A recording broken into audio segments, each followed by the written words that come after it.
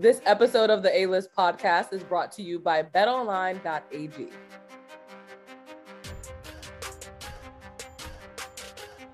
Welcome into another episode of the A-List podcast. I'm joined by Gary Washburn and Ashraf Blakely. I'm Kwani A. Lunis. And some disappointing news for Celtics fans. They fell in that first game against the Milwaukee Bucks. What was your instant reactions to that blowout game?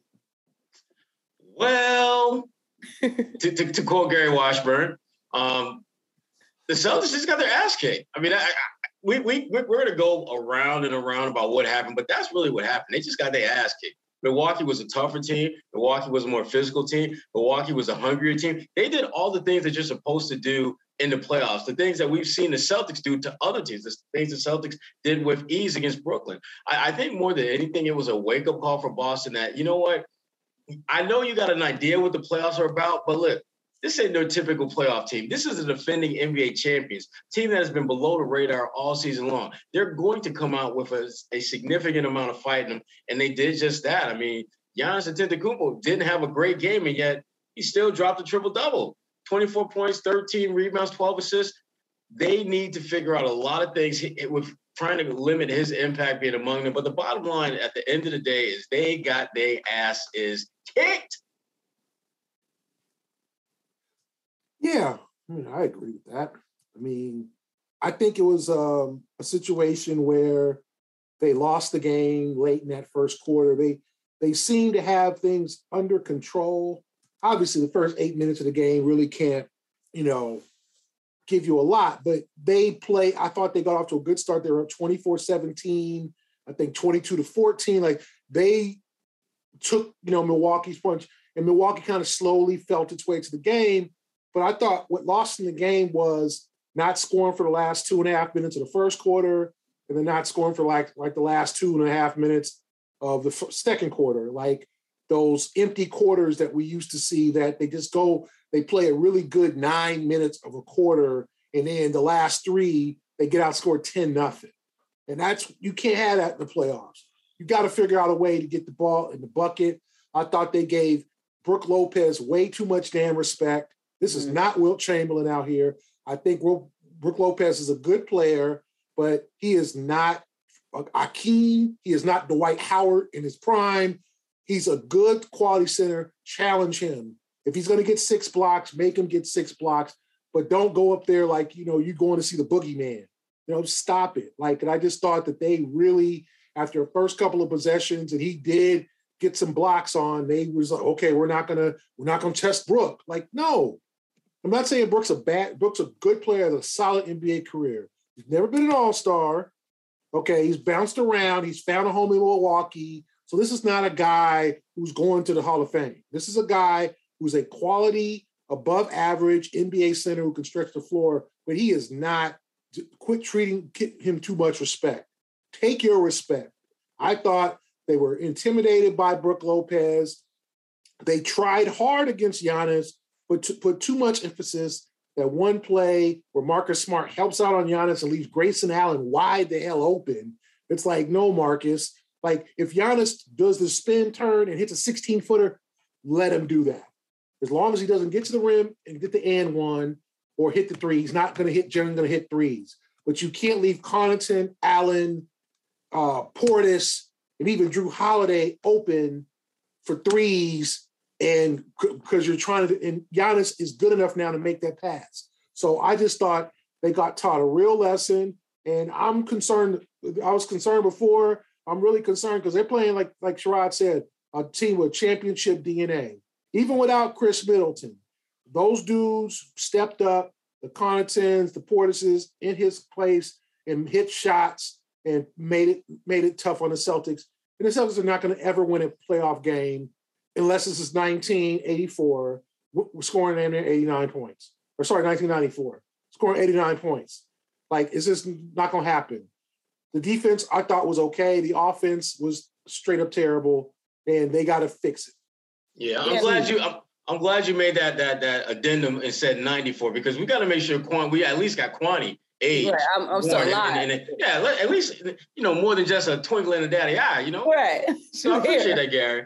No, but you also brought up a good point. And you said this in your column, Gary, how the Celtics really looked like that December team that everyone was worried about. They just fell apart. You had Jalen and Jason combining for 32.2% on shooting, which was just embarrassing. So what do you think they need to do? And how can they really open up those two to be able to shoot better for game 2? I mean, they had 10 shots made and 10 turnovers. Cannot happen again.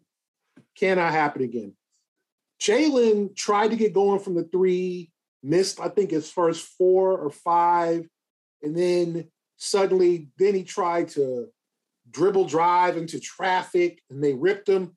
The scouting report on Jalen says, if he dribbled into traffic, strip the ball. I mean, we've seen that, right? I mean, we've seen that. He can't turn the ball over like that. There, and then it was just plays that they weren't aggressive. Like Robert Williams turned around and had like a sure one-handed jam. He tried to lay it in. Brook Lopez just swatted away easy. Yeah. Like, Robert, no, man. Stuff it down his throat. Like, I just think they gave those dudes way too much respect. They took too many damn 3-pointers, 50 out of their 84 shots. They're afraid to take 2s. And, they got to come up with something. Milwaukee, Budenholzer came up with let's get them out of their sets by pressuring up court. Let's throw a wrinkle. What's Ime's wrinkle? We have to see it, and they've got to do better. They've got to do better. I thought that they had their chances. They were still down by 6 in the third quarter, but every time they try to do something, Milwaukee counter. Yeah, to me, the biggest problem, because they got a few, but the biggest problem is the fear that they show when they get into the paint. Like, they look scared to shoot anytime they get into the paint. I mean, it's like watching that and Gary Kwani, maybe you know this one too. Ghetto Boys, Mind playing tricks on me. That video where they're seeing things that aren't there.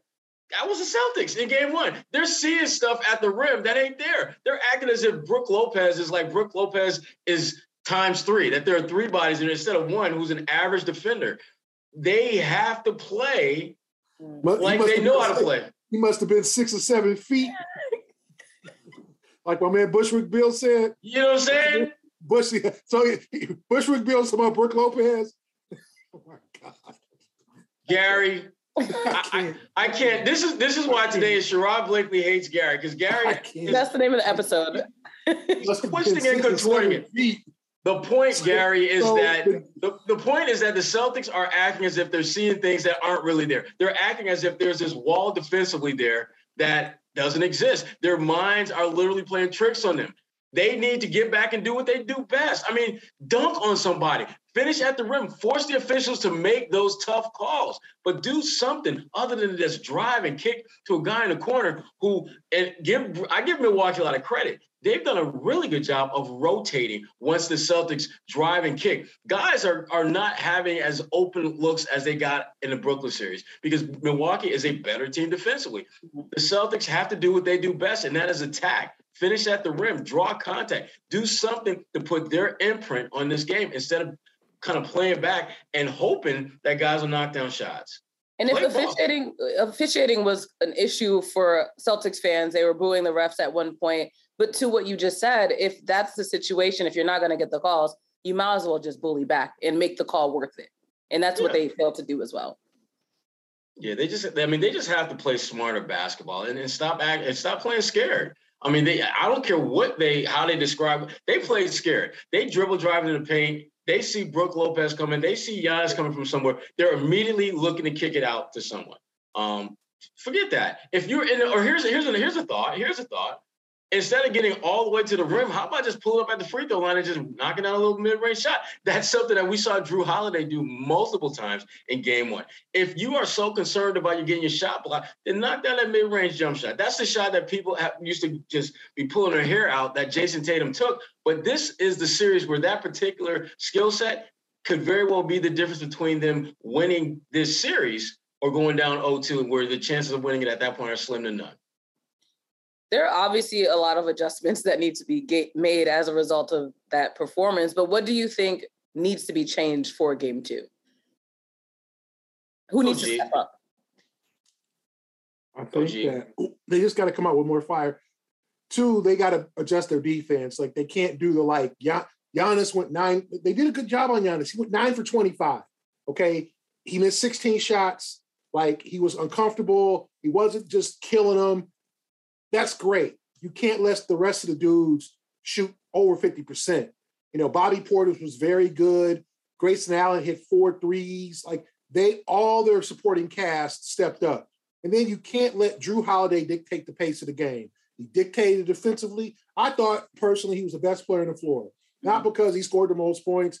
He had control of the game, but he had control of the game. He controlled it defensively. He controlled it offensively. He hit every big shot, every big three, every big, he just was so clutch. And the Celtics have to do something. They have to do something to contain him. Like, they can't just let him just, roam around, shoot, stop you defensively. I mean, and he was only 8 for 20, but 3 for 5 from the 3, 9 rebounds, 5 assists, 3 steals. He filled up the stat sheet, right? Double. I mean, Grayson Allen hit 3 threes. Connaughton hit 2. Javon Carter had some Javon Carter was a plus 25 in his 21 minutes. That's crazy. I mean, Brook Lopez, he had 3 blocks in 28 minutes. To me, that's okay. He gonna block 3 shots. Go at him 10 more times. Make him block 7. I mean, the fact is that they didn't work nearly as aggressive. They got to be aggressive. They've got to bring the ball at the court and get rid of that. Don't allow themselves to get pressed. And they made 2 offensive fouls trying to set screens in the back court. To get the ball just across the timeline. Like, they've got to be more efficient. And they were in the game. They only got away from it in the last 6 minutes. They were in the game, the entire game, pretty much. It was 12-8-6, 12-8-6. Like, it wasn't like they were down 25. Like, they played a terrible game, and they still had a chance if they had getting some shots. But they've just got to be overall better. Peyton Pritchard, 2 for 8 from the 3. Like, he was a minus 17 in his 11 minutes. Grant Williams, minus 15. Like, Derek White looked frazzled out there. I mean, he hit a couple threes, but he just did not look comfortable. Mm-hmm. Like, Robert Williams, looked okay, but just seemed a little bit intimidated by Brook Lopez's presence. Like, they've all got to play better. And it starts with Jason and Jalen. 10 for 31, 7 for 18 from 3. They went to the free throw line and combined 10 times. I mean, no, they got to be better. I think they will be better, but the $1 million question is, will it be enough to win? And that's where Milwaukee, I think, presents a different kind of challenge, because both Jason and Jalen can play better and they can still lose. It would not be a surprise to see that happen. And that's what happens when you get deeper into the postseason. The chances of you winning are much greater in terms of them being challenged, because you're playing better teams. You're playing teams that know how to win, teams that know how to win ugly. Milwaukee, they'll certainly go back and they'll look at that game winning and look at some of the things they could have done better. Particularly when you look at Giannis, didn't shoot the ball particularly well. And even though they did some good things around the paint, it wasn't as if they were able to just absolutely crush the Celtics with their offensive firepower and things like that. They made the shots that had to be made when they had to be made. And that was the big difference in that game. And if you're the Celtics, that has to be concern to you. The fact that you didn't play a great game and they didn't either, and yet they still beat you by double digits. So if I'm the Celtics, the one thing I absolutely have to do just from the jump is attack them. You need to be active. You need to be engaged. You need to be on just full blown. We going to the cup, and we're going to force them to defend us. We're going to force them to, if they can defend us without fouling, we're going to put that to the test. And I do believe, and we've seen this time and time again over the course of a game, if there's one team that's aggressively getting to the rim and attacking, eventually the calls are going to go their way. Eventually, they're going to get the benefit of a friendly whistle. They're going to be able to do some things that otherwise they might get called fouls on that won't get called. And I thought, again, Milwaukee, I thought it was brilliant strategy for them to full court press from the very beginning. The officials were very hesitant to call their guys for fouls, even though when you go back and look at the tape, they were fouling the hell out of the Celtics guards. I mean, Grayson Allen had had the forearm shiver all up in Marcus Smart's guts multiple times. And Marcus, as we know, didn't like that and swiped his hand a couple times. And that's exactly what you want to happen in Milwaukee. You want him to think about getting this man off of him as opposed to running whatever set he's supposed to do. And so, Boston, you have to be that team. Milwaukee just showed you the blueprint of how you can win in this series. Are you up to the challenge of replicating that for your own team, or are you just going to play what we saw in game one? Which, if you do, that will be a second L, because Milwaukee is not going to get any worse if you don't make them. Do you think having that sweep against Brooklyn maybe had them to believe that they could come into this Milwaukee series with a little more ease than they did? I don't think so. I think the bigger problem with sweeping Brooklyn is they never really got a full sense of just how hard it is to win in the playoffs. Because the first game was Brooklyn's golden moment. That was Brooklyn's best chance of stealing one. And Brooklyn did enough to position themselves to win that game. They just they fell asleep at the wheel at the most inopportune moment of the game and lost. So the Celtics haven't really been pushed the way they were by Milwaukee. And to Milwaukee's credit, every time the Celtics seemed to be kind of getting into flow, like I think Tatum had a couple of moments where he made back-to-back shots, they were able to counter with their own basket. And that's what has separated Boston from Milwaukee thus far. The ability to have a moment where you're starting to gain some momentum and build on that. Milwaukee did a great job of just stymieing that momentum every opportunity they got. So I think it definitely put them it didn't toughen them up enough for this series. But after getting their ass kicked in game one, you would think that should, but we'll see. And from a coaching perspective, Gary. No, go ahead. No, I was just curious also that related to that from a coaching perspective, this is obviously also Ime Udoka's first loss in the playoffs. So what adjustments does he have to make as a coach as he heads into game two? I just think he's got to come up with a plan to counter what Milwaukee's doing. I mean, Mike Budenholzer, as many shots as he's taken about, playing Giannis, too much or not enough, or some of the things he's taken over the years is not being, let's say, a top three coach. He's still a great coach. He's not a top three coach, though. He just has the best player in the world right now. Yes. Right? So. As much as he takes, he's a good strategic coach. Okay, he's a top 10 coach. He's not a top 3, but top 10. So you can't come up with no sloppy game plan and expect to beat the Bucks. The Bucks had a few days off after beating Chicago. They know they're not going to have Chris Middleton. They prepared. They're physical. They're tough. The Celtics did not get prepared that way by playing Brooklyn. Brooklyn has a very soft defense. Brooklyn didn't accentuate their strengths. Brooklyn just said, hey, KD, hey, Kyrie, make shots, keep us in the game. That didn't work. If you're the Celtics, you may have to make some adjustments, throw some wrinkles in there. If it's like, honestly, throwing Sam Hauser out there for a few to stretch the floor because he can shoot and make, like, you got to use all your bullets here. Like, this is the Eastern Conference. This is like the conference finals of the NBA finals here. Like, it might not get no tougher, okay? Give me a team that you think is tougher than Milwaukee. You think Miami is?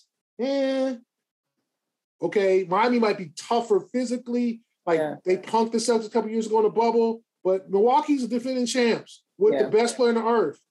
Okay, Phoenix, maybe. Golden State, Memphis. Like, give me a team you think is tougher than Milwaukee. Like, there probably ain't. So you got to pull out all the stops. You got to empty the clip. You have to do whatever it takes. I'm not talking about throw some crazy stuff out there and throw Malik Fitz out there. I'm not talking about just do something, but no rash decision. Yeah, but you've got to put guys in positions to succeed. If guys aren't getting it done, if Derek White's still jittery, like you might have to make some changes. You might have to play some, like Daniel Tice played 5 minutes. I don't know why. Like he played 5 minutes the other night in game 1. You know, I know that now Robert's back, but, you know, and I don't know, I'm sure Kwani will touch on this, like Marcus Smart's questionable for game 2. Like he's beat up. You're not going to get 100% Marcus. Somebody got to come through and hit some shots. Jason's got to play playmaker. Jason's got to stop bitching at officials, doing this. Oh, I got fouled. Oh, man, damn, man. Stop that. Get down the floor and play defense. Jalen getting too cute with his dribble. That's stuff that Ime can't do. Like, that's on the players. But strategy-wise, like, Ime got his ass out-coached in game 1. The full court press, the stretching the floor, all that, Ime got his ass whooped. And he got to respond. Yeah, I agree. It was definitely it was kind of a role reversal, if you will, from the first round series where it was Steve Nash who got thoroughly outcoached. But the good thing that I think Ime has going for him is he's got the kind of personnel where he can make some tweaks and changes that could potentially work. Whereas Brooklyn, they had no shot. When all they had was Kyrie and KD and and Bruce Brown, and that was it. Yeah. Celtics have more options that they can turn to get better play and make this a competitive series. But, you know, the one thing about the Celtics that as I think about this series more and more, I'm looking at the matchups. I almost wonder if they're comfortable having come this far because very few thought they would get this far.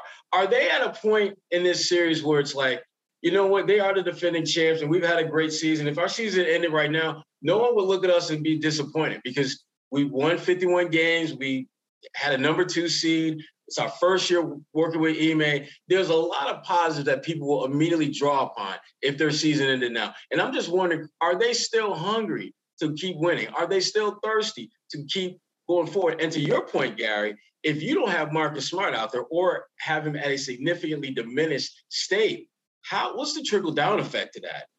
Do you throw in a guy like Neesmith, who you know is a bullet in China shop, who's going to just be running all over and knocking people out? You might, because just to get some energy on the floor, you just might go that route. Are you going to find ways to get Tatum the ball? Maybe, you know, instead of him just kind of ISO trying to beat guys off the dribble, maybe get a pin down for him where he's got the ball in the block and he gets a switch out on Grayson Allen and he just look to shoot over him. Figuring out what Ime is going to do, I'm really interested to see, because to me, when you talk about who's the most important figure in game 2, it's Ime. It's Ime because Ime is the chess piece master, right? He's the one that's going to put all the pieces where they need to go, and only then will we know whether it's going to work or not. So I'm really interested to see how he's going to respond, because this is his first real challenge since the roller coaster smoothed out. You know, when they weren't winning, it's just like, you know, okay, they're not winning. He's a first-year coach, blah, blah, blah, yada, yada. But once they got a style of play down pat, and now they got punched in the mouth, how is he going to respond to that? How are they going to respond to that? Is he going – I mean, that to me is why this series is so – now it's interesting. Before it was interesting because you had some good teams. But now when one team clearly got their ass kicked, there was no drama, there was no controversy, there was no last-second buzzer beat. They got their asses whipped. How are they going to respond to that? Great points are made. Hey, what happened, Kwani? We lost you for a second. 6'7" Kwani in the building. I had to make sure my laptop didn't die on you all. But before we even move on, I of course always have to give love to our sponsor, betonline.ag. We know that the NHL playoffs are about to start. We have good basketball being played. The Kentucky Derby is this weekend, the Run to the Roses. So that's going to be really exciting. And betonline.ag, they're your go-to source to bet on all of the games that you're interested in putting some money down on. So if you haven't already, you can use that promo code that we always tell you about. What is it, Sherrod? You should know it by now. CLNS50, baby. Yes, it's that simple. Use that welcome bonus to sign up and make some money. Bet online, they're where the games start. So hopefully if you haven't already, you'll sign up and use that promo code. Like Sherrod loves to I love making money. But we talked about officiating. That's one thing I do want to touch upon a little bit. And as we saw in game 1 with the Warriors and the Grizzlies, that's been playing a huge role in the way that these series are panning out. And obviously the way that fans are receiving the games. So what is that fine line for players of being able to be vocal? I don't think there's really a lot of accountability when you look at the way that the officiating has gone. Draymond Green gets called for a flagrant 2. You have players on Twitter tweeting, this doesn't make any sense. Nobody understands what's going on, but there's still this level of just having to play through it. What do you guys think that players need to do when it comes to just ignoring the officiating and keep playing? Like, it's frustrating, but you just got to play. You got to adapt. Yeah. Every game is an isolated entity in itself. Every game is going to be officiated somewhat differently. You have to adapt, and you have to adapt on the fly. I get it. I mean, Draymond Green, when he got tossed, that wasn't because of what he did. It's because it was a reputation toss. Exactly. It's kind of like, if you go to the car dealership and then your credit score ain't exactly good enough for you to get that car. It's not about what happened that moment. It's about what happened in your past that's affecting your present. That's what's happening to Draymond Green. He has a bad credit score in the eyes of these officials. And when he does something that doesn't seem like, it shouldn't be that big a deal. It shouldn't be that difficult. Tech, you're gone. Right. Was it right? No. Did he deserve it? Absolutely not. But do you understand it? If you are a fan, if you are a player, if you're Draymond, you do understand it. That's why he went and did an emergency podcast right after the game. He was accountable. He understood that his reputation was the reason why. Absolutely. And shout out to Draymond for having the equipment ready to pop it back. I was like, okay, welcome to the team. I've become a big Draymond fan as a result of the way he analyzes the game. I think he's able to take himself out of situations and just look at basketball for what it is, which I admire for a current player to be able to dabble in this media world as well. But the problem for him is that he's been involved in so many situations in the game that even when he extracts himself, they're still looking at him sideways. But wait a minute. You're still Draymond Green. You're still Draymond Green. Mr. Tech Machine. I mean, you're this generation's version of Rasheed Wallace when it comes to text. Oh yeah. And so, what you got, Gary? I mean, I'm just not worried about the officiating. I just think, these dudes got to play ball. And I heard the crowd after the officials yesterday. And there's a couple of calls, a goaltending call on Giannis. That was close, but still. Yeah. I mean, it was a physical game, and there was kind of some sarcasm when the call went for the Celtics way, like, it's about time. But you can't focus on that. Like, Tatum got to get his mind off. I should have got that call. Like, he went to the line 8 times. You know what I'm saying? Jalen went 2. Like, you know what? Force him to make calls. Attack the rim. Do I think he probably got fouled 5 or 6 more times? Yeah, like there was some times that he went to the rim and Jalen, and it's just like, wow, that was clean. Like, who knows? Maybe it was. I think the Celtics have to focus on the Bucks and themselves, not let all the outside factors get involved, quit bitching at officials, and just play hard, play the game, and play it right, and even this series. This is the biggest game of the season. You don't want to go back to Milwaukee down 0-2 and got to win 4 out of 5. You gotta play this game like your life depends on it. We also touched upon the injuries. Hopefully that they are not as bad as they seem to be, but as we know, Marcus left the game twice. And then Robert Williams gets hit in his groin area. There was just like a lot of banging up in this game. So what do the Celtics do if Marcus doesn't play in this game? But how do they just protect themselves from getting bullied? If I could just frame the look on Kwani's face when she had to describe Robert Williams' injury, that was priceless. But go ahead, Gary. You jump in. Wait. But for context, I had a taping earlier where I just blatantly said what happened to him, and I was like, "Can I say that?" And then it was just it's too late. You just did. Yeah, at this point, I tried to keep it PG. Well, we all felt Robert's pain on that one when he went down. I did not, but I'm sure you didn't. We didn't feel Robert's pain. He said, "I do not." Gary's like, "I do not approve. I will not co-sign." No. Give me my pen back. I am not co-signing. His soundbite on Monday, though, after when he said the trainer said that we need to look at it, and he's like, "Look at what?" Like, it was just hilarious. You know what? Right. Gary, you answer Gwen's questions first. How do they avoid getting bullied physically. And what do they do without? I just think they got to be tougher, and I just think they can't. They just got to play harder. I mean, Al Horford made a really telling statement. He said they played harder. This is a game one of the playoffs. It's a conference semifinals. I mean, you got a question playing hard. You gonna let them come in your place and play harder than you do, and from a sold out crowd Sunday afternoon. You got your fans leaving early. You had Brad Stevens leaving early. 6 days off, 5 days off. Like hell no. There's a level of pride that goes on here. Yeah. And I think their game plan to stop. I think they put way too much emphasis on stopping Giannis, but I would have done the same thing. I would have, okay, let's see if Grayson Allen going to hit 4 out of 5. Let's see if Pat Connaughton is going to hit 4 out of 5. The fact of the matter is they did. So the question is, what do? You have to counter, and you have to play adjust a little bit more, not completely do a 180, and then see what happens after that. I mean, the fact of the matter is that, Allen's a 41% three-point shooter. Connaughton's a 39% three-point shooter. Very good three-point shooters there. Wesley Matthews hit one. He's 33%. Like they don't. Other than that, they don't really have elite shooters. I mean, Middleton's not playing. Drew Holiday, though, my bad, 41%. So they have 3 40-plus shooters at three-point line. So pick your point. I'm sorry, and Bobby Portis is 39. Like, they're a great three-point shooting team. You got to handle it, but you just can't leave them open. And sometimes I think you're going to have to take your chances. You're going to have to say, okay, Portis, hit 5 of these joints. Okay, Grayson Allen, do something you've never done before, because they can shoot. But if not, do you let Giannis go for 50 and shut down everybody else? Maybe that's the remedy.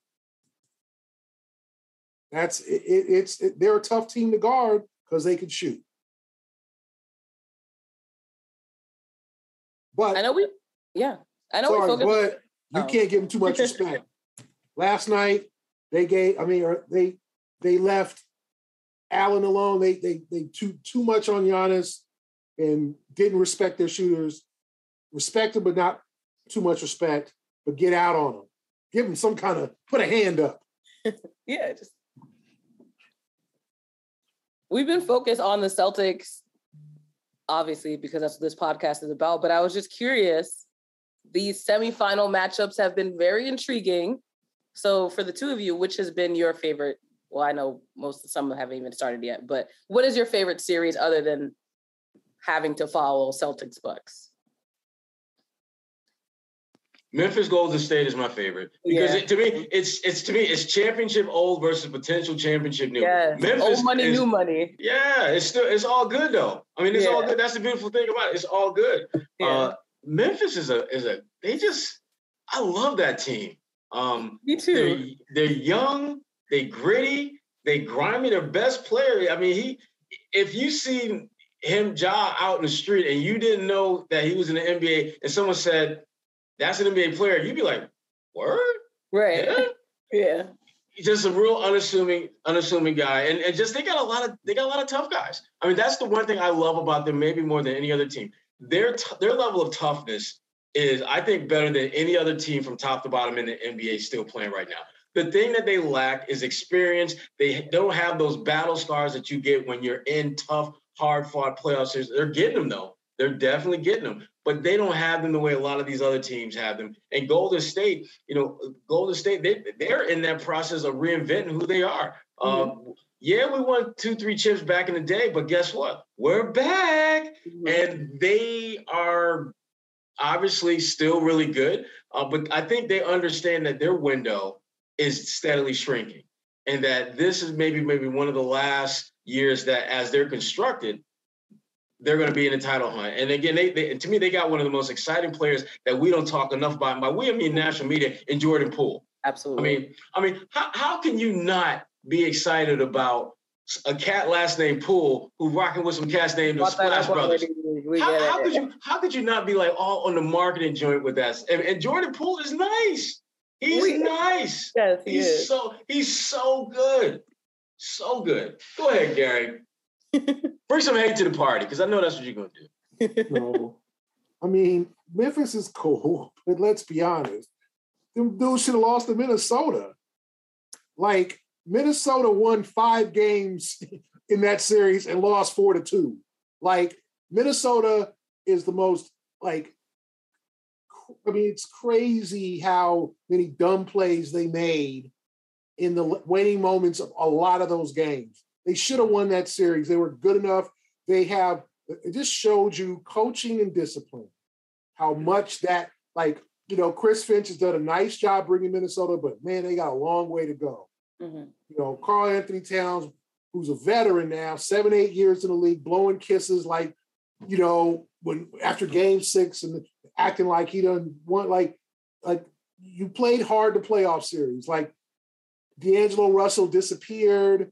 Like, they are a team that you look at the talent, and I think that the whole concept of stocking draft picks and lottery picks, all these, and put all this talent together, you need coaching and you need veterans. Like Cat, number 1 overall pick. Anthony Edwards, number 1 overall pick. D'Angelo Russell, number 2 overall pick. Playoff loss. So I like Memphis. I think they're a nice team. I don't think they stand a chance in this series against the Warriors because of experience. And they should have lost that Minnesota series. Like, if Minnesota had half a brain in the last 4 minutes of each game, they blew 3 of the 4 losses to Minnesota. They literally won 6. They won 5 games in that series and lost 4-2. So the series I'm looking at is Miami and Philly.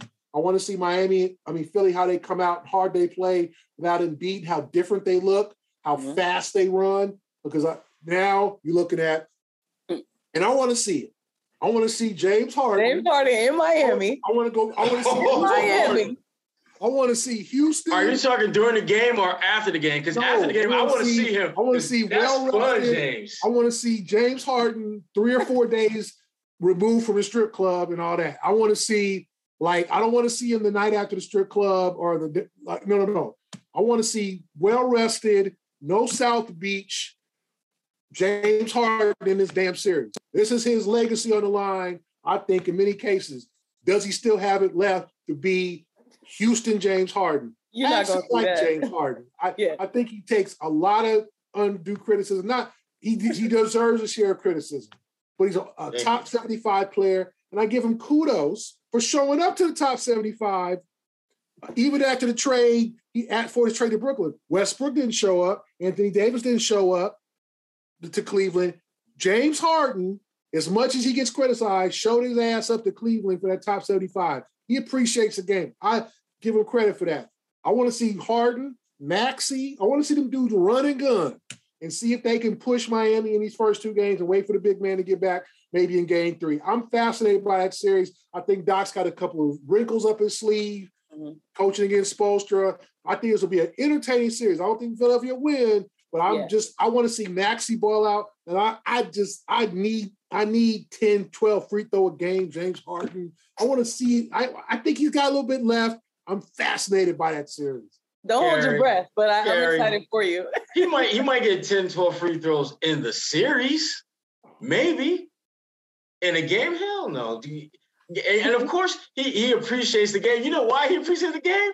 Because the game allows him to do all the non-game material and entertainment that he is. I would appreciate the game too.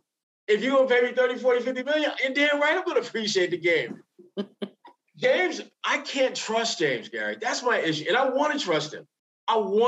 Because he's incredibly talented.